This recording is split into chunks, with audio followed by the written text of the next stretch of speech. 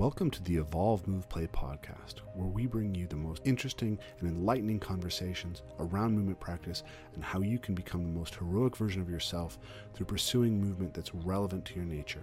This is a podcast that's going to feature some of the top movers in the world, some of the most amazing movement thinkers, and people from fields that are related to movement as far afield as evolutionary theory, strength and conditioning, and everything in between. So if you're interested in movement, please stick around.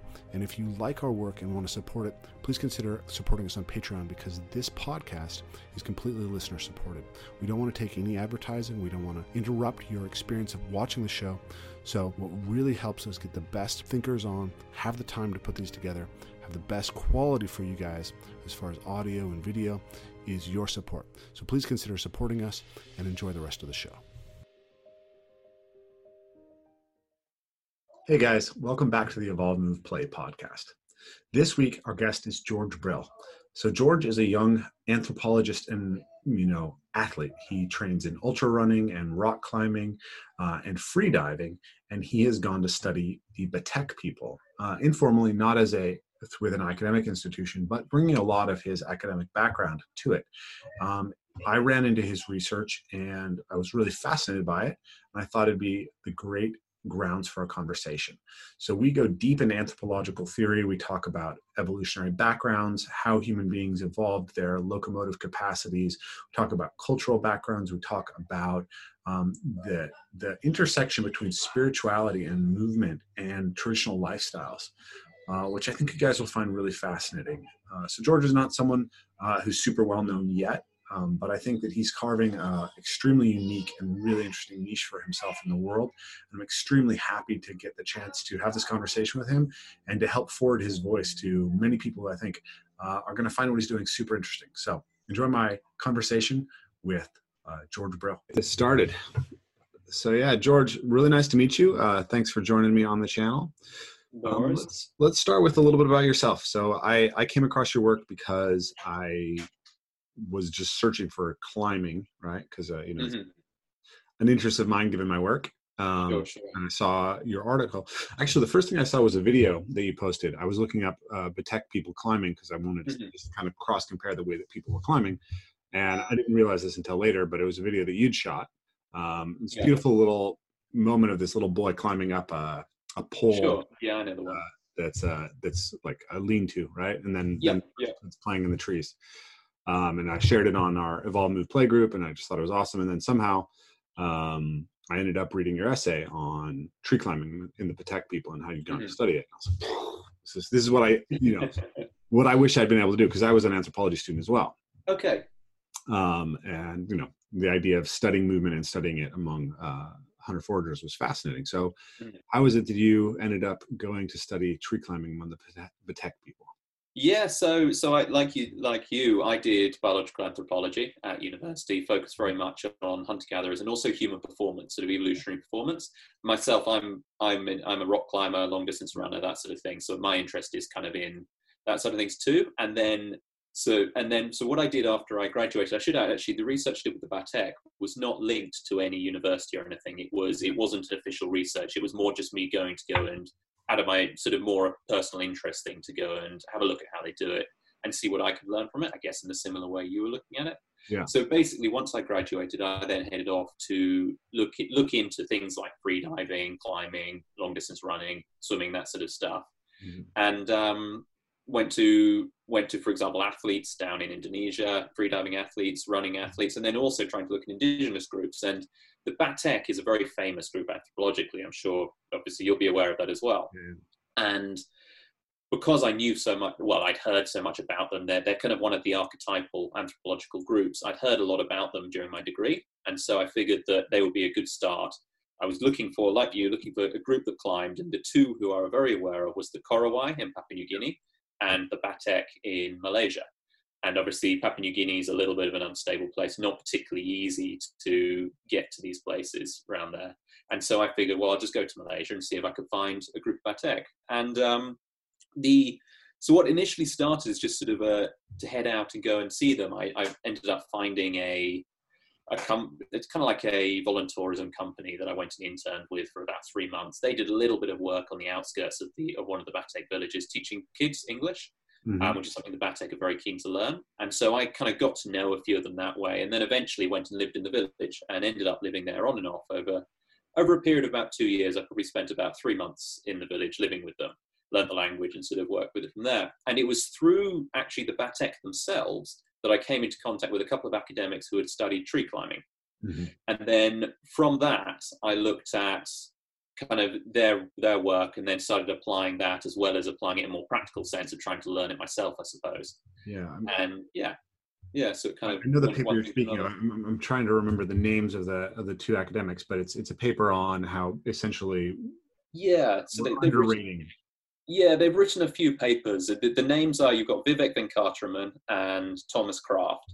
And the two of them, I think they both started doing stuff on tree climbing during their PhD, or at least Vivek did. And I think they both did. And anyway, they've done more with it since. They both did their PhDs, I believe, at Harvard, I think, or might have been Dartmouth and then moved to Harvard as postgrad. I'm not really sure. But so yeah, what they were looking at is, ever since we kind of stepped down from the trees and started walking around on two legs, as it were, there's kind of been this theory, or a sort of an accepted assumption, that it's a bit of a dichotomy. And once we started walking around on two legs and evolved bipedal physiology, we can no longer have an opposable big toe. We've got an arched foot. We've got our fingers become straighter and so on. It's kind of assumed that we no longer have that tree climbing ability. Yeah. Well, their point was, if we look at hunter-gatherers around the world, that's clearly not true. And so what they did is they actually quantified this in a few ways. They looked specifically at the calf muscles and found that, because one of the things looking at, for example, the foot of Australopithecus, one of the very early pre-humans, is that their foot shape changes and their ankle shape changes. And that's generally assumed to mean that they can't move the foot back in a way that's necessary for climbing. Now, they went and they studied a group, I think it was either Agta or I think it was Twa in the Congo. And they looked at these Twa and they found that they could, compared to the pastoral populations nearby, they could shift their ankle back. It was purely a calf flexibility issue. It wasn't a bone that was stopping them. And actually their climbing was pretty much on a par with that of, certainly the ankle flexion was on a par with that of chimpanzees that were climbing, and far beyond what us modern humans. So it's the same theory as how we look at people squatting and how the Asians squat. A lot of us Europeans and Americans can't do it. It's a similar sort of thing. But the point is that was one very small aspect of it. You can apply the same idea to many aspects of physiology. And even where we have changed, we've often found a way around it. So rather than grasping a log, for example, with our feet, because we can't do that anymore, we just place it against the tree and we lay back, as you would see someone maybe climbing a crack in climbing. Yeah. I mean, I read that paper recently as well. And, this is something I've been arguing for years, because, I started training parkour 15 years ago, and I started studying anthropology on my own, like self-researching at 13 years old. Sure. So I read everything in my local library, and then I found a mentor through local government who was an anthropologist, who gave me access to his library. So if I remember correctly, I'd read something like 30 ethnographic monographs before I entered community college at 16. So I had this huge kind of pool of ideas in my head about what people were actually like cross-culturally, which I think a lot of people don't. And as soon as I, was doing parkour, it was kind of like, oh yeah, I can remember this moment in Colin Turnbull's The Forest People, where he talks about the Mbuti Pygmy and the games that they play. And it's like, this looks a lot like parkour. And my impression was that climbing remained a important foraging skill in many different foraging populations. Yeah, particularly rainforest groups. And it's also something that all kids are inherently attracted to doing. Like, it's clearly something that we have a facility for. So the idea that we just sort of stopped when we started using the terrestrial lifestyle, it's a very binary idea. It's not very sophisticated. And I wonder to what degree, like, it seems like if you had better ethnographic knowledge, you would see that right away. Sure. And I think you're absolutely right. And I'm not for a moment saying that the academic community didn't recognize it. It has very much been recognized. I think the big difference is that it's seeing climbing as rather something that yes, we'll do it occasionally to forage. It's seeing it rather as a fundamental aspect of human locomotion, even past the point of bipedalism. And I think where, certainly with Vivek and Thomas's their stuff, the big point they're making is that actually when we're looking at fossil hominins such as Australopithecus and other individuals like that, the big point there is that perhaps we shouldn't be quite so hasty in inferring things about their behavior from the bones. But yeah, no, it's a funny one. It's one of those disconnects again where you've got all these anthropologists who are writing about it, who are talking about it from a sort of ethnographic foraging point of view, but the connection brought across to human performance is not necessarily made, I suppose. Mm-hmm. One of the things that I find interesting when you go back through the anthropological literature, the paleoanthropological literature, is there's often this term, a mosaic of primitive and derived traits, right? Yeah, so you might see a fossil hominin from, say, 2.2 million years ago or 3 million years ago that has quite modern physical proportions, right? And relatively short arms and maybe straight finger bones. And then you might see a fossil hominin a little bit later who may have a more modern cranium, more modern face, but actually has longer arms and more hooked fingers. And this is always treated as very surprising in the anthropological record. But I think there's really two obvious answers to that. One is that, the types of environments that people are adapted to and the types of physical activities are variable across time, that you're going to see variation. It's not necessarily an ancestral trait so much as it is an adaptive trait to that environment. Yeah. Another and thing, I think with that same point, it's also important to realize that, the lineage of human evolution is not a single line. We've got offshoots all over the place that didn't make it. And so I think that's another point. You've got these mosaic of traits, because we've got a mosaic of hominins, often a lot of them alive at the same time. Mm-hmm. There's only one of us now, but until very recently in evolutionary terms, there were many of us. Yeah, and not only that, we know now that there was lots of introgression between different lineages. Yeah. Which, I came up, my anthropological education happened, at the beginning of the aughts. So that was the period when recent out of African origin was at its sort of apex of popularity, where it was widely believed that there was complete replacement of non-modern human hominids when we went out. And I actually did my I never published it, but I was working on a thesis on comparing, looking at wolves specifically, but also more widely, to look at lineages that you saw introgression between different lineages. Because right at that time, there was a ton of research coming out about the fact that coyotes and wolves were interbreeding on the East Coast. And then we're now seeing all this integration between those lineages. And then I started looking at the research on hybridization more generally and realized that it showed up a lot. And it didn't seem to be something that people in the who are having these arguments in the paleoanthropological community were even aware of. Right? It seemed to be there was this, cladistics basically creates these beautiful models where you have these branching trees, and it's very elegant and nice looking. And it seemed like people had fallen in love with that and didn't realize that there was lots of data on the ground.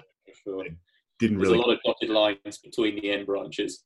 Yeah, so you have two populations meet, and one has a more modern style cranium maybe, and one has a more arboreal style. And I think also the other thing to remember is, I know there's been a lot of research, particularly with human traits, that actually a hell of a lot of our modern features, and it's very likely that this would have been the case in the past as well, is actually totally stochastic. It's complete chance, And actually there is a major suggestion that a lot of the differences in modern human features, the vast majority, 80% or so, and obviously it depends on the paper you read, is actually total chance, genetic drift, particularly because we've had such small populations expanding here. And for example, the peopling of the Americas, tiny group of people coming in through the land bridge of the Bering Strait is the standard theory. And then they've expanded to fill all of the Americas. That's a very small bottleneck. You have the same probably coming out of Africa, the same going down into Asia and Australia. And so, I don't think those bottlenecks are as tight. And I think that the most recent theory with the Americas, you have three waves, but all three of them are quite small. Sure. The Indian wave, the Nadine wave, and then the Inuit are the last. But each of them is a small founding population. Yeah. So, what was I going to say about that? when for people who are not as familiar with this, that's, I believe, called neutral theory, right? Basically, drift is the drift is the primary thing that differentiates populations. But I think that's primarily at the level of the nucleotide, right? The genes themselves, right? Whereas it's not as clear that sort of phenotypic traits are driven primarily by drift. Sure. Sexual selection or selection for specific morphologies. No, absolutely. There's also lots of signals of selections. I think selection, since I was in university, selection has become has had a kind of a rise in its in how much we think that it contributes. Like Henry Hawks and Harpending had that paper, or John Hawks and Henry Harpending had that paper, Acceleration of Adaptive Human Evolution, which showed that there was a 100-fold increase in positive selection across the genome post Neolithic revolution, which is quite an interesting finding. I'm kind of getting into the weeds here, but I just find it very... No, but I guess another interesting point on the same thing is, regardless of whether you're looking at it in terms of neutral or selection, you've also got to bear in mind that a lot of traits that before were adaptive, so for example, this situation of tree climbing versus not, we then start walking bipedally and say we don't really use it. That doesn't necessarily immediately mean that we lose the adaptations. If they're not getting in the way, you're not necessarily going to lose them. And so you've also got to bear that in mind. Right. It's archetypes from previous selection. Evolution is conservative. Absolutely. And it generally something that's not used will atrophy over time, but if it doesn't have a strong fitness cost, it's not going to atrophy immediately. It's not going to go from having, so I think that the general history was the idea that primates had separated out from other mammals about 60 million years ago. And then recently I've seen that pushed back to 90. And now I've seen some people now even speculating it goes back to 120 million years of specialization in trees. Yeah, I don't know. So, we're talking about a long time. Extraordinarily long period of time for arboreal animals, whether it's 60 million years or 120 million years, right? Like almost so much about us was derived from that adaptation to trees. And I think that's one of the things that people who talk about the ancestral health paradigm get wrong, is they choose this sort of archetypal environment of evolutionary adaptedness, and they think about us as being just adapted to that, rather than thinking about adaptions accrue over time and they're path dependent to a degree. Sure. The point you're making, say even that it's 60 million years or whatever, we then our lineage split from the other rest of the primate lineage around sort of 5 to 8 million years ago. We didn't actually come down from the trees until you're talking in a region of sort of earlier sort of 3, 4, probably more like 2 million years. And so, we've got maybe between 2 and 5 million years where we're walking around primarily. And then we've got 55 to 100, a long time. I'm curious if you're up to date on this literature, but one thing that I was looking at, and I haven't looked at the most recent stuff on this, was that there's some speculation that knuckle walking is a secondary derivation that we see. It pops up multiple times in the lineage, but that the common ancestor of ourselves and chimps and bonobos was probably an upright walker in trees. So the vertical torso comes first. And, we're grasping with that opposable thumb. Actually not real functional quadrupeds with knuckle walking. And then you have a split between, a bipedal strategy and a knuckle walking strategy. What is your understanding about where that research stands now? I'm not up to date with it all actually currently, but I certainly that idea that we became bipedal in the trees is definitely something that has been pushed more and more recently. Particularly orangutans seem to be a very good example of that. They're another great species. Sure. But particularly you see also a lot of the time they'll be even holding a branch above their head perhaps, but still walking along a branch underneath. And there is this idea that perhaps actually bipedalism developed before we came out of the trees. And that would also fit very well with, say, Vivek and Tom's ideas of, and actually just with the way that hunter-gatherers walk around in the trees. The way that they climb, the way that they do things is very bipedal. Even when they're going directly up a straight trunk, for the most part, typically, if it's a sort of standard diameter tree, they'll be putting their feet against it and walking up it in a layback position. Yeah. And it would fit very well. And certainly watching as I think I mentioned to you before, the Batek children, they move very similarly to the way you do your sort of tree parkour type stuff. And a lot of it is it's walking along branches, and it's this surety of being able to balance and being able to move really quite fast up in them. And moving along. And I think the most, just going off on a bit of a tangent here, the most incredible thing that I noticed with the Batek children is we're talking sort of 6-7-year-olds here, really, really young kids. They'll be up sort of maybe 10, 15 meters high in a tree, and they'll be going out to branches so thin that they have to hold multiple ones with both feet and hands in order to actually stay in the branches. And they'll sort of grip them all with their toes and grip them all with their fingers, and they'll have sort of a whole bunch of branches, and that's what's stopping them falling. It's quite incredible. Yeah, that's very much like how orangutans move, right? Absolutely, yeah. So I did some research on the primate locomotion literature, and we started applying some of those ideas to how we kind of conceptualize movement in parkour. But there's this idea of quadrumanous movement, four-handed movement, which we see, especially we're talking about like orangutan movement, where you're distributing your weight across multiple small surfaces that couldn't handle such a large body primate otherwise.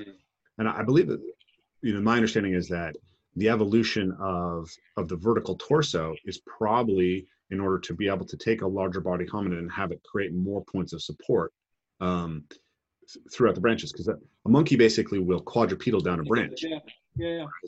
An ape has this capacity to reach over its shoulders and create multiple points of support that keep it less likely to create a fall. No, it makes sense. I mean, the evolution of human bipedalism is always going to be a contentious topic.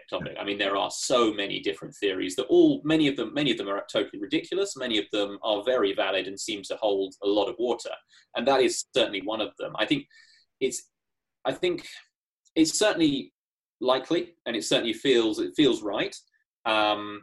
But I think you've got to obviously bear in mind that tree climbing has always been incredibly important. It may well be that bipedalism evolved initially in the trees, but once we did get down to the ground, whether we were knuckle walking or however we were doing it initially, there were massive selection factors to then become bipedal from that point as well. And I think, I guess the way I look at it is that tree climbing, we have this idea in the anthropological, not so much, but in the evolutionary literature, that tree climbing became less important once we got down. I think the way I like to look at it, and this is, I'll admit, a very non-academic sense perhaps, but all of these aspects, whether it is particularly climbing and running or walking and load carrying with that, they're all key parts of the human locomotor repertoire. And I think if you add in things like, particularly free diving is a key one as well. When you have indigenous people on coastal areas, they're almost always, if the water is warm enough, they're always exploiting underwater resources as well. And then swimming obviously comes from that naturally. And I think the important point here is that tree climbing is a very key part of that repertoire. And all of them together, go on. Oh, what struck me in what you were saying is that I think there's a sort of myopia around bipedalism in the way that we think about human motor capabilities that's very specific to living in a world where all of the environment has been paved for you, right? Like we've created environments that afford us opportunities to spend as little time in anything other than walking and sitting as possible, right? And so it's easy for us to sort of, we're kind of stuck in that box. But so, famously, there's this book, Born to Run, right? And it claims that it's essential human adaptation. And so coming from a background, having spent a lot of time also researching canids, I'm like, try to keep up with the dog, right?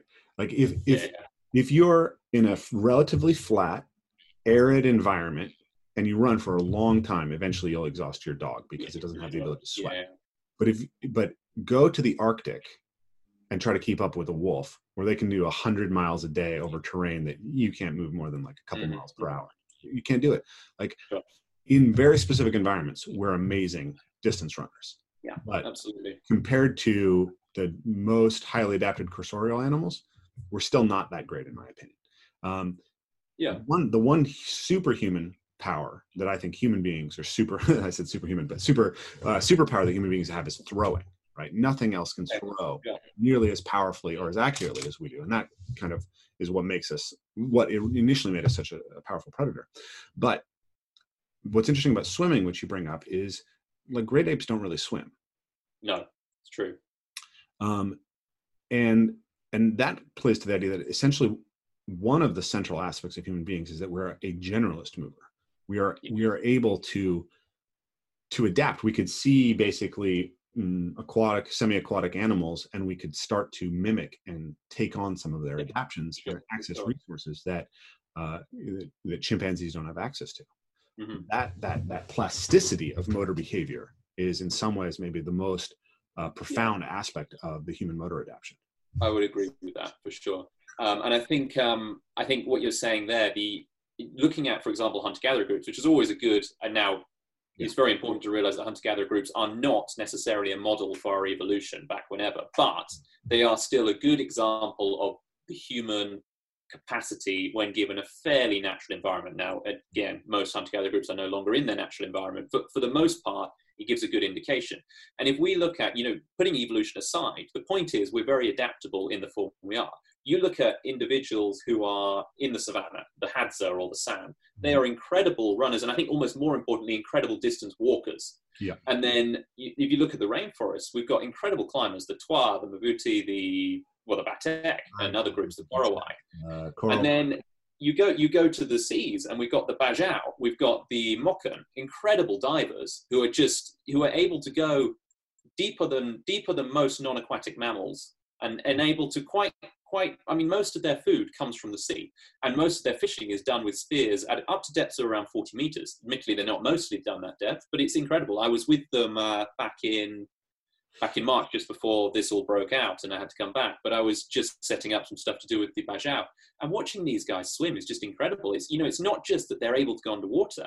They have figured out a way of moving without flippers that is incredibly effective and incredibly efficient. The way they do their sort of double kick thing, it works really, really well. And I think, I was going to say, I think, like you're saying, we're just incredibly good at adapting to the environment and being generalist locomotors. Exactly. Yeah. And I think that the swimming thing is actually really interesting because it's actually an example of the power of human culture and how cultural adaptations empower this movement plasticity that we have. Because, for instance, if I remember correctly, Europeans didn't know how to do the crawl stroke until they encountered Native Americans. Quite possibly, I don't know, but it doesn't surprise me. Yeah. So the breaststroke was essentially the only stroke that was widely practiced. It was the primary stroke that was widely practiced and what people competed, when they swam against each other. In Europe, if I'm remembering the anthropology correctly, and this is pretty vague, old memory. So if you're watching this, take this with a grain of salt. But I believe that the crawl, when it was introduced by Native Americans and they were out swimming Europeans by massive amounts, was like this revolution. And that shows how human beings can adapt. And when we look at something like climbing, what's striking to me about climbing is that it's like, if you look at those layback climbs or those foot pinch climbs, they're very closely related to the central pattern governors for quadrupedal movement, which developed very early in life. But swimming is much, the efficiency that people can get from swimming can continue to develop at a much higher degree. Like, people are extremely bad swimmers innately. Yeah. Yes, absolutely. I think extraordinary ability to adapt. I think that's exactly the point. The reason that swimming is so remarkable is because it is so non-intuitive, and because of that, we can develop incredibly fluid ways of doing it, which are so beyond what you would naturally have. But as you're right, it's this cumulative culture that allows us to do that. And with climbing, it's definitely more intuitive and probably, like you say, it's more quadrupedal. But I would add that there are so for example, with the Batek, there are three main ways that they climb. All climbing together is known as Louis. That's their name for that. And then I'm going to get these the wrong way around, but there are three main words for the way they climb. They have Chutwant, which is the standard one, which is where they are doing the layback technique. And you're right, that is very similar to a quadrupedal movement pattern.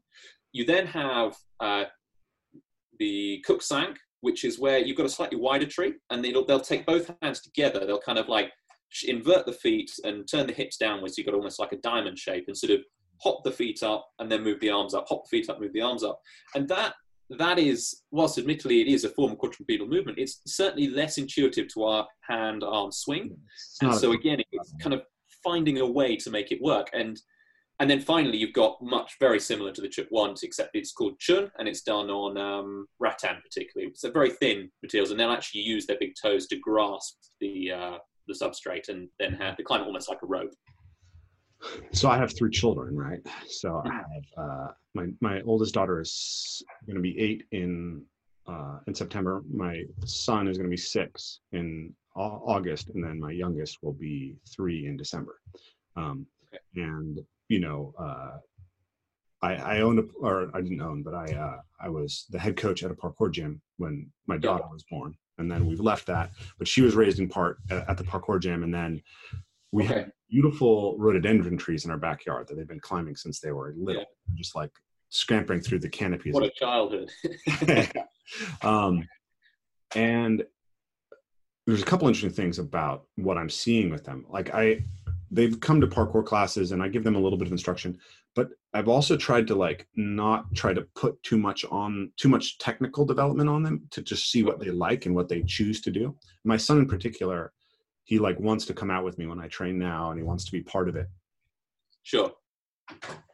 So we went to a local park, and I was watching them just climb this. It was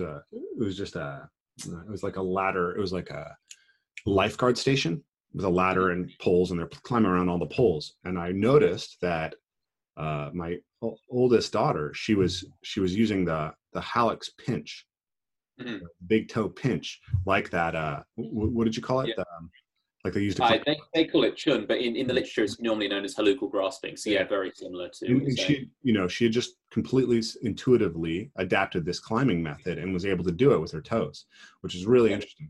And then later that same day we found this really big, beautiful, kind of sprawled over willow tree, and my son, who's 5.5, he climbs up and just without any hesitation at all, stands up on this branch that's 20 feet off the ground and walks out into the canopy of this tree, and is just sitting there surrounded by the willow branches, completely confidently. It's interesting. Really it links back to this point you're talking about the cultural side of things, because actually when I went to spend the time with the Batek and look at their tree climbing, the physical side of things was interesting, and working out how they did these things and comparing it to my own experience as a rock climber. It's interesting. And they're a lot stronger in the places you wouldn't expect. Like their fingers are actually very strong, which as a rock climber makes sense, but as a tree climber, you wouldn't necessarily expect. But I think the thing that I was most interesting was the way they think about their movement, and in particular, the psychological side of their climbing. So the way they climb is, by our standards, incredibly dangerous. But I think there are based on what I think there are 3 factors that allow them to be able to go out and be so confident up there, to switch from branch to branch without anything to hold on to climb incredibly high. Of course, none of them are roped at any of this time. I think one thing is, like you're saying, it's the culture, the way the culture looks at it. And out with the Batek, health and safety obviously isn't really a thing. Like I've seen a child fall from a tree about sort of maybe 5 meters up. On the way down, he catches his ankle in a fork in the branch, and so he gets caught there and then falls again. And, he's in a lot of pain. He's crying and whatever. His father, who's currently playing football, turns over, looks at him, realizes that he's not dead, he's okay, and then just goes back to playing football. And he's limping around for the next few days. But the point is that there is very little kind of indulgence in little hurt or, upsetness about those sort of things. And so because of that, they become incredibly hardy. Like these Batek kids, you can throw them and they bounce. They never get hurt, basically. Yeah. And I guess the way I would kind of look at it is that as a hunter-gatherer group, and as the way we traditionally lived, yes, occasionally someone does die, and it does happen. It's certainly with the Batek and other tree climbing groups, people do die. But it happens so rarely that the rest of the time, everyone develops incredible abilities because they're not taught to fear these things. And so because of that, they don't. We in our world are we're kind of taught to fear these things, taught that they're dangerous. And because of that, we worry about them, and it becomes a problem. I think that massively feeds into our ability, or at least our perceived ability to do these things. Other things is, yeah, exactly. And another factor is the fact that they are incredibly confident in their own ability, which is always going to be a factor. And another is the fact that they're constantly exposed to these heights. That constant exposure. And I mean, you yourself, good example of that. You've exposed yourself, even from a Western background, you've exposed yourself to this over and over again to the point where you don't fear it in the same way. Yeah, vertigo is adaptive, right? Like, absolutely, all these things are. And I think it's those three factors: it's constant exposure, a different societal perspective on these things, and just ability. So practicing it to the point where you can trust your own ability. And I think almost more importantly, you're very in tune with what you can do and what you can't do. Yeah. And all those factors together, even by the time you're a 7-year-old kid, make a massive difference. And then when it comes to scaling, 50-meter trees for honey later on in life, you're able to do it. You're able to do that, and you don't fear it in the same way, or at least you can control that fear. Yeah, we in my little world of movement and parkour, we've developed a distinction between the way we think about risk. We divide it between risk and danger. And risk is the likelihood that and danger is the consequences if it fails. Yes. And what you learn to do is to essentially calibrate your risk level very low when your danger level is high. Yes. So you stay closer to your limits when the potential for injury is higher. And it's interesting because, like, there's been, with my son, I was watching him as he was climbing this tree, and I was shocked because he's been developing very, very quickly, right? Like his movement potential, his movement abilities have been skyrocketing, like really recently. Like there's just day to day, you'll see shifts in what he can do. But as I was watching him, I didn't have a big sense of anxiety because there was no wobbles in his movement, right? He was shockingly stable and balanced in what he was able to do. And he actually, I think he's better than I am at the ability to shift between quadrupedal and standing really smoothly. And that ability to get down and up very quickly without any hitches is so critical to being able to move in positions very, very, very confidently. So he has that, which is really interesting. And then my daughter, my youngest, it's to talk to the cultural point. She's doing climbs at 2.5 years old that the other kids didn't do until they were 4.5. Sure. She sees them.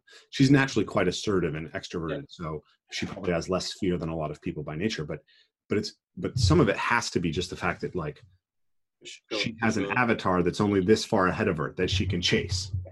Yeah. I think it actually ties. Sorry to interrupt, but I think it ties in quite closely to quite a common. It's slightly controversial, but it's gaining more and more acceptance in ultra running and in sports science. This idea of the central governor, the idea that we have a perceived, I guess our subconscious has a perceived point of what we're capable of doing. Or, for example, it knows, it reads the various inputs, and at the point where it thinks this is going to lead to damage or serious fatigue, it'll start causing, or serious exhaustion even, it'll start causing fatigue to slow you down so you don't reach it. And I think this comes to, if you extend that model outwards and you have this idea that it's almost a self-belief thing, and it sounds a little wishy-washy, but it's very much a thing of, if you do not perceive yourself being able to do something, or if society has put limits on you so that you truly believe that something is impossible, it will always stay impossible. And I think this is exactly it. If either you're not exposed to that society, and so you just don't know where the limits are, theoretically you can take those as far as possible. And there's that classic story of, I think, now I can't remember the details of this, but it was about a rural African runner who had sort of come from nowhere, suddenly competing against some of the best in the world, the classic story from the Kenyan type thing. And there was one particular race, and a certain hour barrier had never been broken, something like a 10-hour barrier or something like that. Yeah. And, everyone had been told, it's impossible, you're never going to beat it. It was just assumed to be impossible. The thing was, he didn't know that it was impossible and went and beat it when everyone else had tried for how long, to try and beat it. And it's this idea that with the Batek, they do not see what they're doing as, frankly, even difficult. And so because of that, it's a lot easier to do. Yeah. Yeah.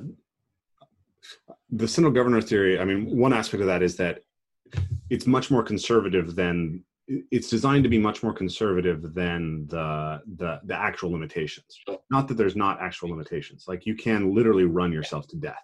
Of course, yeah. You know, like if you chase a cheetah for too long, it'll overheat and die. And that's, I mean, that's essentially what we do to, or that's what persistence hunting is, right? Yeah. You can push an animal to kill itself by running. So there's a reason why your system's like, oh, you're getting close to overheating, we're going to shut you down. But rather than it being a real physiological limit, we have a psychological limit, and and it's cultural and it's circumstantial, right? Like, you know, you wash your mouth with carbohydrate and actually ingest none, and all of a sudden your threshold increases. Sure. Well, this is the theory, isn't it? Central government feeds in a lot of different inputs, and one of those inputs is the societal perception of what you're able to do. Yeah, absolutely. I wanted to highlight this theme of the hardiness, because I think this is quite interesting. Are you familiar with Jonathan Haidt's work? You know, The Coddling of the American Mind. No. He's a social psychologist, but you know, he's talking about the polarization that we face in politics, and one of his theories for why that is actually that kids don't get enough free play. Okay. He highlights a couple other things. It's, you know, sort of ideological capture of the educational system by one side, and it's social media. But you know, the one that kind of overlaps with my work and your work is this idea that that when people don't get exposed to taking risk, don't get exposed to being under pressure, don't get exposed to dealing with fear, they become hyper reactive to these things. Sure. And they become not hardy, they become very sensitive, they feel threatened easily. And I think that this is, I watch this play out all the time. In the classic thing for me is, I think about this idea of, are you inculcating fear into your children, or are you inoculating them against fear, right? Sure. And what I see all the time is a child falls down and the parents are like, oh my God, are you okay? You know, here's hugs, here's kisses, here's your boo-boo. And what we're doing is rewarding them for having a negative emotion to a fall. Yeah. And it's more than just them playing up. It's actually them being subconsciously imprinting on them that this is a bad thing. Yep. Yeah. They tune to the parent to tell them, is this actually scary or not? And then the opposite is you can inverse it. So whenever my kids fall down, I say, good fall, right? And I say, you're okay, right? I don't say, are you okay? Yeah. You're okay, right? And if they say, I'm not okay, then I go to the comforting and the nurturing. Sure. But I always give them the default to you've solved this and you're strong and robust yourself. And I think that they can make an objective decision as to what is the deal. Yeah. And I think this is so important because I mean, go ahead. You see it, absolutely. I mean, you see it with the Batek the whole time. And obviously, you should add here, I'm not suggesting that we all go back to a hunter-gatherer way of life. Of course, that's not sustainable in this society. But I think in terms of movement performance and in terms of performance in general, there is definitely something to be said for it in parallels that can be taken from it. So take, for example, the Batek. I mean, there's two levels to this. There's the hardiness thing, but there's also just the general capacity. Yes. So again, I've been out in the jungle with kids, you know, there was one particular instance where it was just me and then a group of, I want to say like maybe, I think we had a couple of old women were following somewhere behind, but it was mainly just a group of about sort of 12 to 15-year-old kids. And we were out there and I can barely keep up with these guys in the jungle. We're all barefoot and these guys just dance through the stuff. Yeah. And not only am I struggling to keep up with them, as we're going, they have caught, by the time we stop for lunch, they have caught about 30 fish while I've been struggling to keep up with them along the river that we've been following. And then we sit down and within the space of about 10 minutes, these kids, and it's a group of what, like 8 kids, all some of them 12 or younger, have put together a fire. They've put together a sort of whole carpet of leaves for us to sit on. They've started cooking these fish in bamboo. Within about 20 minutes, we have lunch. And these are kids who, in our society, would not even be allowed out. Yeah. And on their own. And then there's this second point, is this hardiness thing. You know, I'm not joking when these kids bounce. I've seen 2 kids cry. And actually, I was in the Batek, and when I was with an indigenous group in Fiji, I saw 1 kid cry. With the Batek, it was a situation, the guy who fell out of the tree, and another one who, I can't remember, I think it was a load of other kids being mean to them or something like that. In Fiji, the only time I saw this kid cry, and this kid was, so I lived with a family and they had a kid who was probably only about 5 or 6, something like, he cried once in the entire week, and it was when he was put into a cold shower. Other than that, they don't cry, ever. It's quite incredible. And when they have an issue, they just walk off, or they just go and do something else. It's they do not choose to react with fear, to a certain extent pain, or certainly when they receive pain, they do not react with negative emotion to the same extent. And it's incredible. It's incredible. Yeah, I think there's a lot to be learned from that as far as creating more hardy and stoic people. Yeah, and I think, like you're saying, it's more than just hardiness. It's also actually your performance capacity is directly related to that as well. Yeah, and your ability to solve problems in general is, not overreacting to them has a huge impact on your ability to solve any kind of problem. I wanted to just go back a little bit because, most of the audience for this has probably not read any ethnographic literature, right? So when we say the Batek people are extremely well known in the ethnographic literature, that doesn't mean anything to the audience. Yeah. So I'm curious if you could just give us a little bit of a background about who these people are that you are researching and why they're well known in the ethnographic. They're a really interesting group. The thing that they are probably known for more than anything else is how egalitarian they are. So whilst obviously male and female will to a certain extent do different roles, there's obviously going to be some separation of roles. There is no real difference in status between male and female. There never really has been. And whilst most hunter-gatherer groups, or a lot of hunter-gatherer groups, are very kind of, that there's not a massively patriarchal society in the way that there has been more typically in the Western world and the more developing world. In hunter-gatherer groups, that doesn't there are exceptions, like some of the Aboriginal groups, some of the Northwestern Native Americans were a little more, but for the most part, hunter-gatherer groups aren't. But what's interesting, but there is usually a very, very clear division of labor. So the women are usually doing the gathering, usually bringing in more food than the men actually with the gathering, and are typically in the home, as it were, or typically because, and the evolutionary theory behind that is that essentially they are looking after the child, they are having the child, they are breastfeeding and so on, and so they cannot go running after animals and hunting while they do that. And then the men typically are out hunting, bringing back normally less calories than the females, but they're kind of doing that side of things.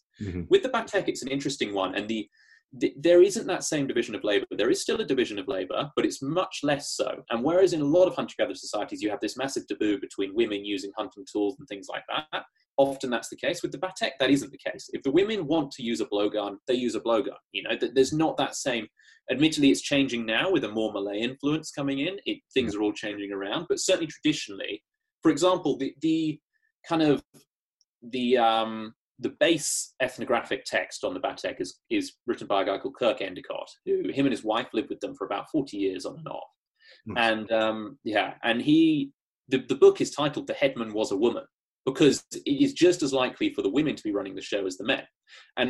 But what is really interesting about the Batek is that I think it's because the main theory is because it's a tropical jungle environment and the hunting and the gathering can kind of be done at the same time. It's a little bit more blurred. You've got men and women doing very much the same thing for a lot of the case. And then the other reason the Batek are really well known is they're very, very non-confrontational. The Batek, even the group I was living with now, they're still as they are right now. A lot has changed, but they're still very similar in this respect. They do not have arguments. It just doesn't happen. The way they deal with it is they just leave. If they have an issue that can't be resolved, they will just leave the village and they'll go and live somewhere else. It's quite incredible. And I watched it happen even the time I was there. There was one particular individual who very much wanted to marry another individual, and they didn't want to in return. And so the girl just left. She just shifted to another village. And typically there are lots of villages kind of in close links with each other. And where you see it in the most extreme variation of this is when you watch parents working with their kids. Now, obviously, they're very young. They're kind of controlling what they're doing. But even parents to kids, there's very little coercion going on. You'll typically have a parent will try to persuade their kid to do something, but they will never really, for the most part, tell them what to do. It's much more persuade them to do something. And if they want to do it, they'll probably just go do it anyway. even the headmen of the village, you have a slightly different system now. You have something called the Batin headmen, who they were actually brought in by the Malay government, and that's all a slightly different thing. But the traditional headman structure, it wasn't a deal that the headman typically, or head woman for that matter, controlled the village. It was just that they were the most respected and looked up to, and decisions were asked of them. There's no hierarchy, there's no I am in charge of you type thing. It just doesn't happen like that in the Batek, and that's kind of why they're most well known. What's kind of typical group sizes for the Batek? So, I mean, obviously it's changed a lot now, but typically when they were living around in the jungle, you would have, I don't know exact numbers, but I would imagine something around sort of 100 or so. But the key point is that would change throughout the year. So when you've got fruit season, they might all come, and fruit season is absolutely massive. When it's fruit season in the jungle, where in Malaysia, that's all you eat. You just eat fruit, basically. And that'll go on for a few months. And so at that point, the whole group will come together. But the most part, they'll sort of splinter off into different smaller groups, and they'll go foraging over here, these guys go foraging over here, and so on. And even if you look at the structure now, and the group I was with, they are now living in a permanent government village. There's arguments as to whether that, it's not necessarily their choice, they've kind of been put in there, but we won't go into all of that. But even now, they have about 3 other villages of bamboo structures elsewhere that they'll have a permanent group here, they'll fluctuate between it. Half the village might just go off to the jungle for a few days, and they'll spend a month there, and then they'll move off, and they're all linked with other Batek groups in the area. So it's very, very fluid. The group I was living with were probably in the region of, I want to say maybe 120 or so, but from what I'm aware, they were actually 2 villages historically that were put together. So I don't know exactly what that would have been. But I think it's very, very fluid. They fluctuate a lot depending on the season. Yeah, because there's that classic anthropological theory that you basically have like band level societies, which essentially have no formal hierarchy, and then you have tribal societies where you get that big man who ends up being able to influence a lot of things through trading favors, but doesn't really have a formal right of veto over other people. And then you get a tribal society or a chiefdom type society where all of a sudden you have a structured hierarchy where the chief is able to tell people what to do, and they're expected not to do it, and he has the right to use force to compel things. State level societies above that, or post state societies, and it's often linked to resources that can be stored as well. It's when you have food sources that can be stored, for example, like what I mentioned, the northwest coast next to America, because they have the salmon run. And so with the salmon run, you can store food all year, and that once you've got material wealth, you'll then start having hierarchy because people have more than others and people are storing things. Whereas the Batek and material possessions, it just doesn't work, The women might have a digging stick end, a metal digging stick end, the men will have their blowpipe. Other than that, they don't really recognize material ownership. They'll share, like a couple of them might have a motorbike that they go use in the Malay villages.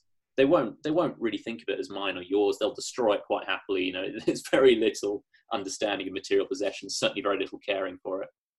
So I'm curious to hear more about your direct experience, right? So we've talked about kind of the big anthropological picture, the evolutionary picture, and now a little bit about the ethnographic background. So you went very curious about climbing, and one thing you mentioned in the article is that it was kind of hard to see the climbing because the environment in which they are living has been manipulated and turned into something that wasn't representative of the traditional lifestyle. So just give us a little bit of I'm curious to hear the story of your experience of the Batek. So obviously I went into it all having read this book, The Headman Was a Woman, the typical one where Kirk and his wife, they go and live literally with a Batek group in the middle of Taman Negara, the big forest there, and it is as they typically were. This particular group that I lived with, things have changed a little bit. So anyone over about the age of 20 can remember living in the jungle fully. They are totally jungle dwellers. They do not have any real, they'll have had interaction with the outside world, but not massively. They live their own life. They have now moved into, so what happened when there was the war, I believe with the Chinese, the British were out there was, the indigenous people are obviously a massive asset to both sides because they can move around in the forest, they know the way, all this sort of stuff. Now the British, in classic colonial style, they put as many of the indigenous groups into set concrete settlements as they could. the idea being that they then knew where they were and they could kind of have them on side. Now, when the British left, that was taken over by and this, at least this is my understanding of it, that was, and I don't quote me on this, that was then taken over by the Malay government. And the Malay stance at the moment, and I'm pretty sure, I don't want to say this for definite, is that they want to convert the Batek to Islam. And in doing so, for example, there is a mosque built into each village, and there are local imams that will come and visit the village every so often. Now, the Batek, at least the Batek I was living by, and again, I don't want to put a sweeping statement over this, but the group that I was living with, they are still very strong in their traditional beliefs. And so whilst they are now living in this village, they still branch off into the jungle, and some of them will go for a couple of months and so on. That's becoming less and less. Even in the period of the last sort of 5 years or so, they're living far less in the jungle than they used to. There is still for a second there, because I think that there's an interesting thread here that kind of connects some of the ideas that they're going through this channel. But can you tell us a little bit about their traditional religion? And I'm curious about the connection between their traditional religion and the kind of the physical lifestyle that they live. Yeah, so again, this is a difficult one because I've only lived with them for about 3 months. There's certainly, what I've seen is definitely not a complete picture of what's going on. And to a certain extent, the Batek, they are known as being a very friendly group, but also a very shy group. And so I'm under no illusion that the time I've spent with them, I'm not seeing a lot of what's going on in the background. And even as I've spent time with them, suddenly things will pop up that are very clear have been going on the whole time, but I haven't seen until that point. Tree climbing is a good example. Mm-hmm. And with the religion, so the traditional religion with the Batek, it was animism. So they believed, I think, in 2 gods, a god of the sky and a god of the ground, but then there was spirits everywhere else. And they would so the Batek are quite weird, strange in terms of traditional society. You think of a lot of traditional societies, they always have some form of music or singing and dance and so on. The Batek traditionally did a lot of that in a sort of worship form. Mm-hmm. The Batek I've spent with, you never see them do any form of music. And now, I did hear at one point, there was a guy who was telling me, if you stay long enough, you can come and see one of the singing ceremonies. Speaking to other people and what I believe, they still have quite a significant form of worship that goes on in the forest, certainly with the older generation in this form of singing ceremony. The one thing that is very clear that they do very much to do with their religion is that, and this used to be a male and female thing, it's become just a female thing, is they will fill their hair with flowers to the point where it is all overflowing, literally overflowing with flowers. I might even be able to put a picture up. I don't know. Yeah, I'm going to have to make you a host for a second, but just give me 1 second. There we go. But yeah, no, it's quite incredible how much they will fill their hair with flowers. Okay, cool. Yeah, you can share your screen now. Okay, hang on a moment. Let me just find an example. So you see how can you see that? Yeah, I can. Yeah. So they will fill their hair with flowers, and it's a form of worship for the forest. And this is one of the much older women. So this woman, for example, she must be sort of in her 60s, 70s now, and she has grown up her entire life in the forest. And it's very obvious because her and the other older women, they will still live very much that way. They'll be out every single day in the forest. They will be foraging. Then they live. The village that they live in you've got these sort of set government sort of concrete houses, totally empty shells, which each family will kind of live in. Although again, it's very fluid. In between each of those, they'll have built a bamboo house for new families, and these women will literally just live in these kind of like half traditional shelters, maybe with a sheet of corrugated iron on it. They still live very traditionally, and so yeah, you've got kind of this kind of weird sort of double life in the village where you've got both the new influences from the Malay society and more from the Western society as well, mainly through sort of, there'll be the odd phone will pop up, there's a couple of televisions in the village, things like that. And so they're learning more and more about that side of things. Quite often with a lot of confusion. There's a classic story that a guy told me where they've been watching a cartoon on the television and they came up to him very, very worried saying, this isn't real life, is it? I was asked whether zombies existed, all these sorts of things. But, so there's this weird double life. And at the moment, they are totally capable of living entirely in the jungle if they so please. Mm-hmm. But unfortunately, because it's becoming less and less frequent that they're doing it, the kids are not learning it to the same extent. Whilst they're incredibly capable, at least from what I've seen, I would be very surprised if this particular village, and admittedly there are many Batek groups, many who are still living very traditionally in the jungle. I would be very surprised if this traditional village, if this particular village even, in the next couple of generations is living in the jungle much at all. I may be wrong, but I think it'll be visits rather than living. Yeah. Yeah. It's sad to contemplate. It is sad, yeah. Yeah. I asked the question about religion because there's a kind of interesting thread that's happening through some of the conversations that I've been having. I have a conversation ongoing with John Vervaeke, who's the director of cognitive science at the University of Toronto, and my friend Simon Thacker, who teaches ancestral movement in Australia.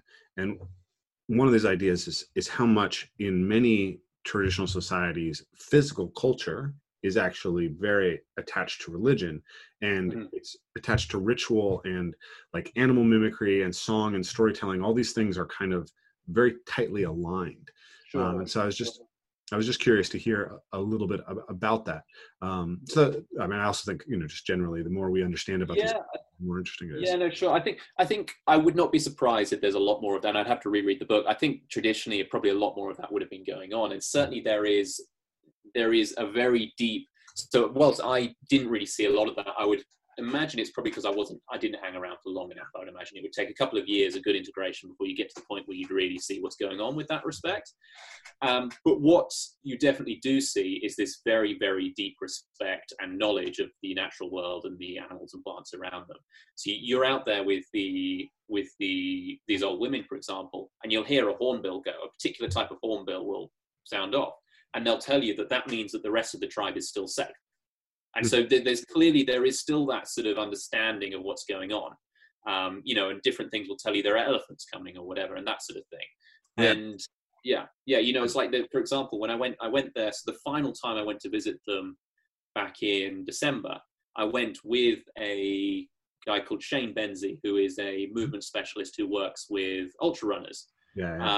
And we went and camped, not wanting to go and live in the village itself, just because I didn't want to strain relationships with him, not having known them in advance and so on. So we went and camped in a nearby bit of jungle. And they told us beforehand, no, don't go there. There's elephants there.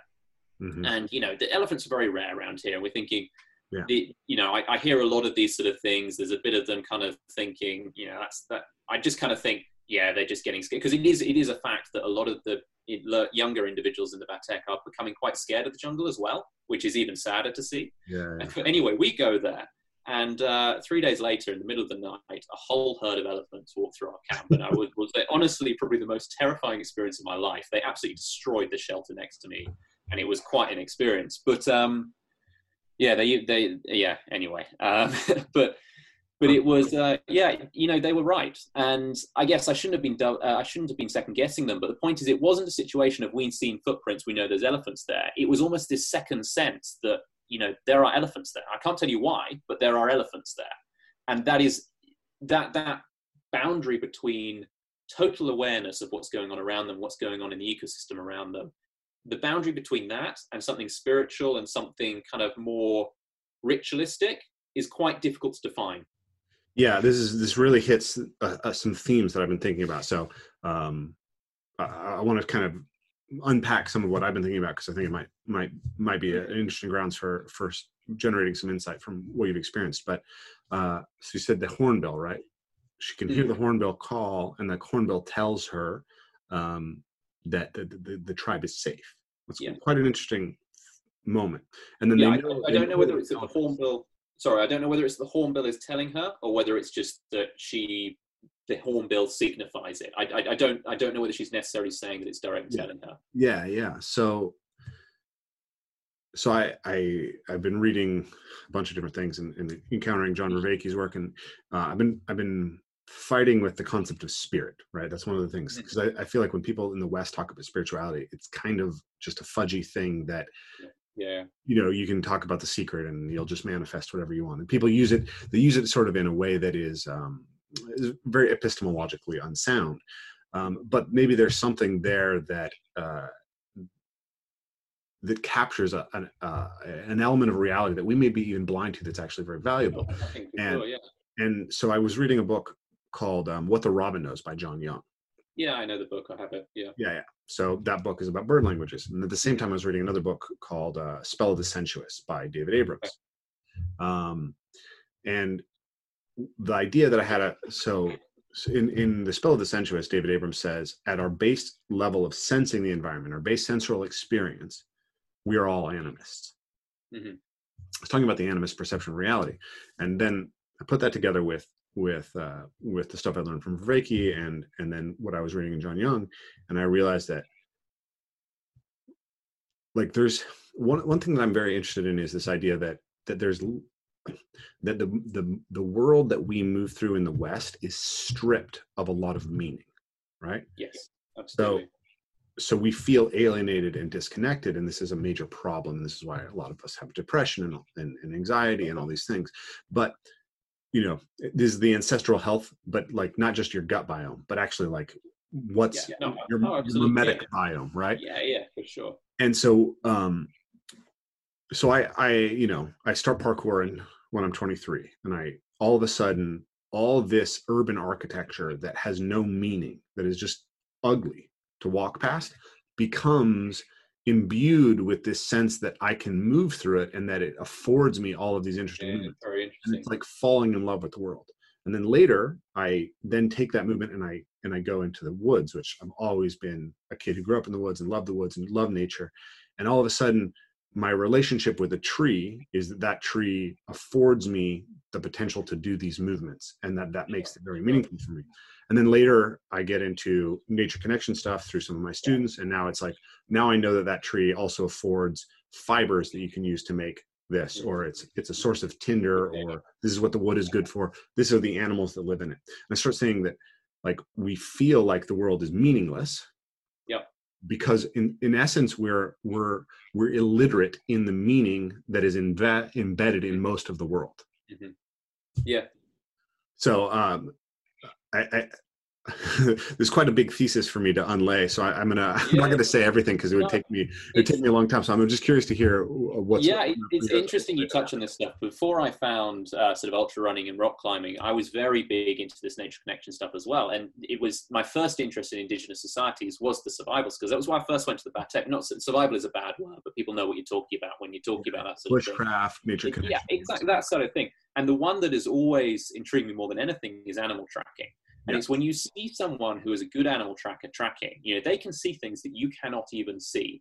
And I would go so far as to argue that they can see things that you cannot even understand, let alone see. Mm-hmm. And it's exactly this thing, this boundary between the scientific sort of understanding of awareness and what is, to many people, they consider the spiritual realm. Actually, maybe they're one and the same thing in many of these places. Yeah. And I think animal tracking is a very good example. And I should add here that I'm making a very careful distinction between spirituality and religion. Religion being the following of ritual, potentially for the purpose of spirituality, versus spirituality, which is almost a deeper understanding of the world around us.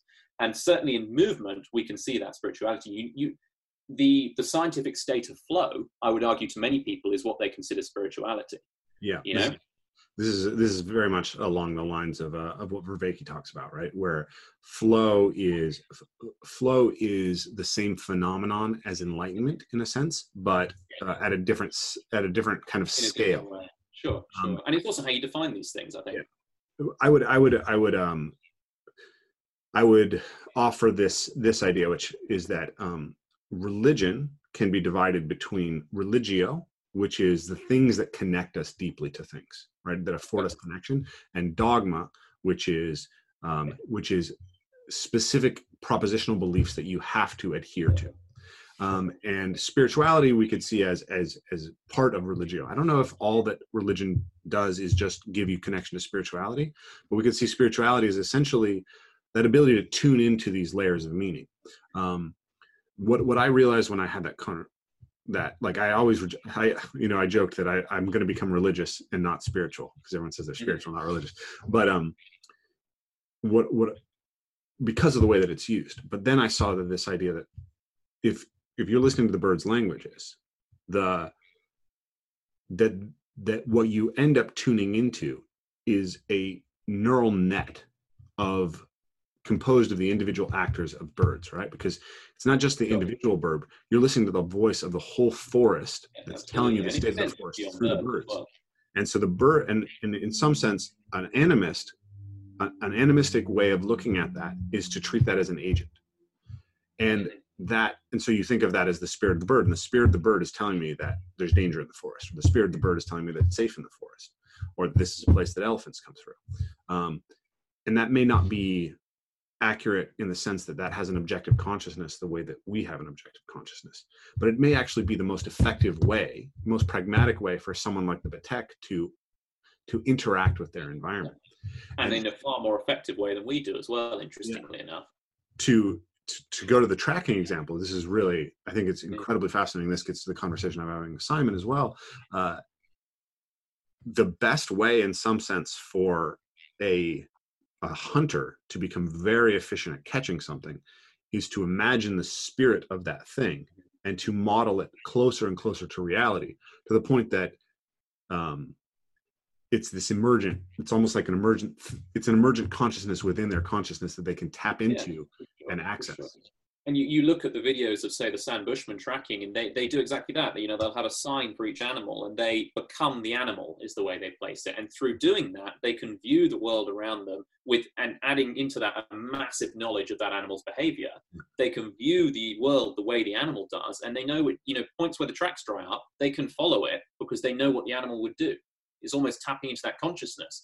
And whether you want to view that on a spiritual kind of beyond psychological dimension, or whether you want to view that as just an intense awareness and understanding of the animal, is kind of irrelevant. The point is that they have this much greater awareness. And the point, I think it's an interesting one, and it's a parallel that I always want to bring back to movement, actually, because and a very good example of this is yoga. And it's something that until I started freediving and started training freediving, it's something I avoided like the plague because of all this perspective, all of this what's surrounding it, in our day-to-day world, the way we perceive it, the way our society looks at yoga, and how much of it is sort of fad-driven and so on. Yoga is a very interesting story. It is, and I don't want to get into it too deeply, but I was lucky enough to first kind of experience it and first be taught it by a community of freedivers rather than yoga practitioners. I guess one and the same, but the point being that I was taught from a very anatomical and then scientific point of view. And my understanding of yoga is that yoga is simply the fusion of both mind and body. And under that understanding, any of these movement forms, whether that's ultra running, rock climbing, free diving, they are all yoga. Now, yoga in the form that we think about it is in the Western world is typically divided into what they consider asana, the movement forms, and then the meditation and mind forms. But those two themselves are in many ways tools to reach this mind-body connection. The highest level of mind-body connection, as far as I'm concerned, is flow. And flow, and then also these aspects of awareness and things like exactly what we're talking about. And that can be looked at across the entire spectrum of human potential, whether that's locomotion performance or whether that's things like awareness and animal tracking. And it's interesting that, and this is perhaps a completely unrelated parallel, but it's interesting that it is thought that long distance running and our evolution for that, both physiologically and psychologically, evolved hand in hand with animal tracking as the origin of human scientific thought. It's interesting how it all fits together. And I think the thing that people miss perhaps with, and I'm no expert on this, but the thing that I think a lot of Western and modern yoga misses is that it is far beyond the dogmatic principles and rituals of asana, and it is actually a much bigger idea. And the asana or the meditation is purely a way of training that fusion of mind and body for a higher purpose of general control of the body in whatever aspect that is to be done. Mm-hmm. Yeah. I've had a real hesitation around yoga. Both my parents were yoga teachers at one point, but yoga in its cultural context is a branch of Vedanta, which is, what we call Hinduism. It's specific spiritual religious path. Yeah. And the asana is a very small part of it. Yeah. Much of which was probably created quite late, derived from Western physical culture. so there's always this weird thing, and then the way that it is hybridized with Western ideas of spirituality and theosophy and all that, I always have this little thing about it, but I think if we look more deeply into it from below that surface layer, again, we discover the power of these tools of mind-body integration. Mm-hmm. And some of these same themes that come up here. One of the things that's popping into my mind is, if we go back to the idea that the Malay want the Batek to convert to Islam. Think of culture in some sense as an interface that we create that allows our biology to effectively operate itself in relationship to a specific ecological and economic environment, right? And we often don't realize how much, when we take one piece of it out, we destabilize the whole structure. Sure. And I think about this idea that if you have a specific view of spirituality that comes from, whether it's evangelical Christianity or Islam or Vipassana, right? That if you try to graft that directly onto an indigenous mindset, how much that itself can destabilize, right? Like they may need this sense of animism that's viewed as incorrect from a monotheistic thing in order to operate the cultural tools that they come from. Yeah. I think it's with something like an indigenous society, or indigenous is perhaps not the key point. It's something with a tribal society, a society that is living off the land in a more traditional sense. Separating that from indigenous just being people who originally come from an area. Those that are still living in a not even necessarily hunter-gatherer, but hunter-horticultural or whatever, traditional sense. It is, I would argue, and fear of being slightly controversial, I would say that their form of religion is perhaps more entwined in the way they live than Western ideas, or even some Eastern ideas of religion. In that, you take Christianity or Islam or Hinduism, for the most part, they are kind of, whilst it may be the overarching philosophy of someone's life, it is kind of something that can just be fitted onto any existence in the modern world, right?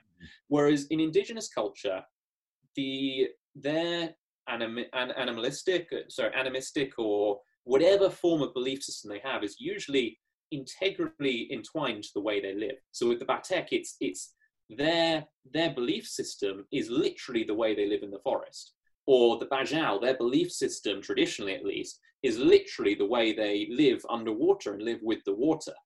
And, even to the point that, for example, when that 2004 tsunami came through, the Bajau, the Moken on the Surin Islands around Thailand, they actually saved a hell of a lot of tourists because they were operating as boat operators. They read the signs in a way that the others around there couldn't do, and went straight out to sea and saved people through doing that.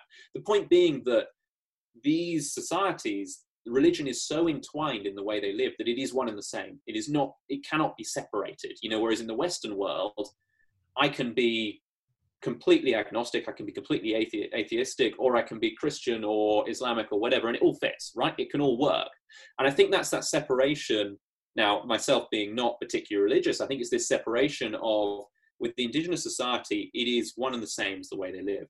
In these modern forms of these religions, and again, modern's not the right word because these people are modern too, but these Western forms or, developed forms of religions, it is more of a ritualistic understanding of a philosophy that can be applied to a lifestyle, I suppose. Yeah.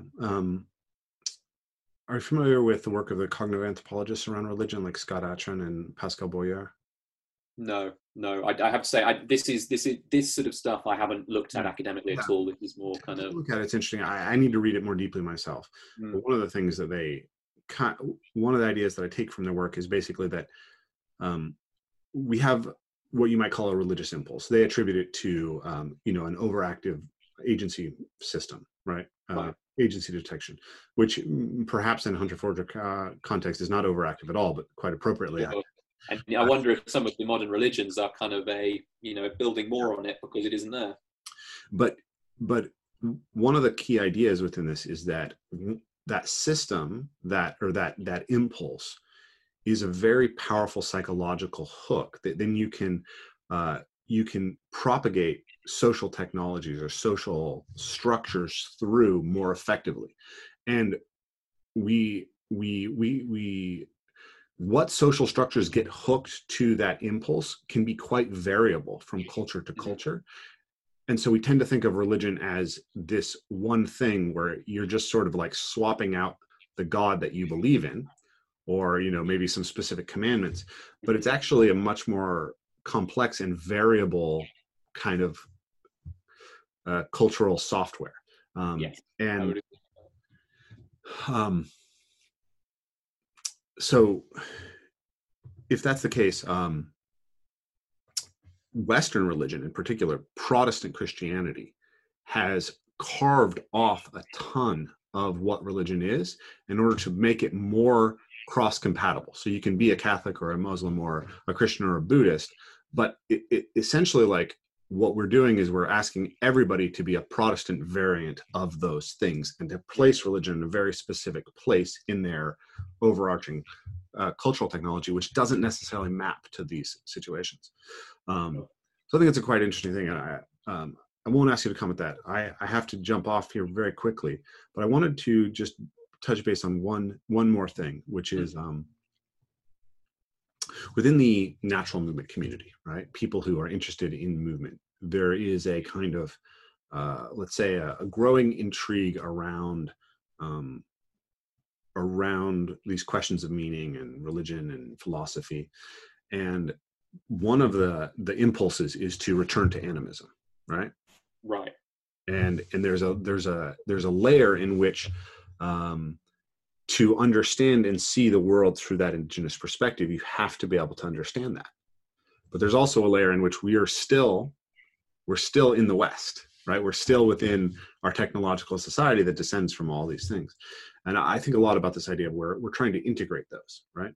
We're trying to integrate some of the principles that have made Western society very successful, but we've lost all these senses of meaning.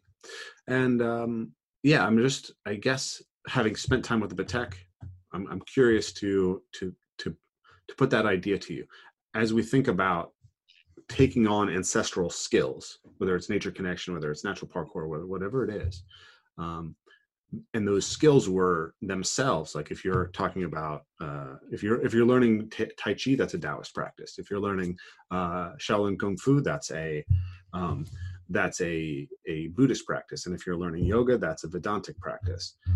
And yet we have Protestantized all those things as they've come into the West. And there's something that gets weird about the fact that we don't see the thing it was embedded in. So let me run with that as my last question. It's not exactly a question. It's certainly not one I've considered before. But I think my perspective on it would be that it doesn't necessarily, ultimately, yes, there have been all these different belief systems, all these different ways of reacting to an environment in terms of the way you psychologically perceive that and so on. But I would add that the way we move and the way that we perceive the environment from for example, the point of view of awareness and tracking and that side of things is so deep in our evolutionary systems that I don't think it necessarily has to be attached to any form of belief system. Mm-hmm. I would argue that it's like this example with the yoga. Sure, it may have originally come from a certain area of religion, but the concept of mind and body fusion, that is a concept that is deeper than the religion that it was kind of, I guess, first pushed forward from, if that makes sense. Yeah. And so because of that, I guess you could almost see it as you have all these different religions, dogmatic practices, rituals, perspectives on beliefs. Beyond all of that is this kind of umbrella of human adaptability in locomotion and in movement that is almost its own religion on a deeper, I don't want to use the word religion, almost its own spirituality, a form of being on a deeper level than that. I think the animal tracking is a very good example, because look at, for example, the Sam Bushmen and the way they track. Sure, they have all their own, and I don't know details of the San's belief system, but they will have their own ritualistic dances and their own belief system that surrounds that tracking. And much of that belief system will have arisen from to aid them with that tracking, without a doubt. Certainly the parts which are surrounding the tracking, the way they become the animal and the way they honor the animal and the way they do that. But I don't think that that necessarily has to clash with any form of belief, or that there's any belief that is a prescription for that. Because I think ultimately the way you perceive, it's going to sound silly, but the way that you perceive the perspective you use to approach these things, so the way you perceive, the way you get into the animal's head when you track, can be perceived from many different ways. It can be perceived from a religious angle, it can be perceived from a purely scientific angle, it can be perceived from a spiritual angle. And which one you use doesn't really matter. Ultimately, they're all, for want of a better word, placebos to create the same effect. And I think you can have the same thing with movement. You know, the way the Batek climb, sure, there are probably, and I don't know the details, but there are probably belief systems associated with that. But ultimately, they are tapping into the same control of the body and awareness of space and awareness of how they're interacting with the substrate they're climbing on as Alex Honnold when he climbs El Capitan, or the yoga practitioners of India when they're performing complex movements in inverted positions, for example. And so my own belief perception, I guess, on this is that there is something, all these spiritualities, and certainly the dogmatic, wrong word, the ritualistic perspectives of those, such as religion as we currently see it, whether that's indigenous or Western, in industrialized societies. Where was I going with this? They all of those, regardless of which way you're looking at it, it all comes underneath it is a more, I can't remember what I was going to say with this sentence, but the point being that there is a deeper kind of, the way we do this is all kind of the same underneath, and depending on and how you perceive that, the different religions and so on, is just different ways of being able to harness the same idea, is my perspective. I would argue that something like flow, that mind-body connection, that a high level of awareness, is something that is more basal in the human psyche than belief systems that fit with religious practices and so on. Yeah, I think this is a conversation we'll have to go deeper into. I think there's some very interesting things around treating these ideas as psychotechnologies that afford insight in specific ways, and how we integrate them. But I actually have someone else coming on the call in like 2 minutes. So we'll have to pick it up. I would also really love to hear more about, experiences with really seeing how people in other cultures climb and how they move. Mm-hmm. And I feel like we could have gone deeper into that, and it'd be very interesting for me. So perhaps we'll be able to pick it up and have another conversation. Sure. No, it'd be good. Thank you very much. Absolutely. Thank you very much, George.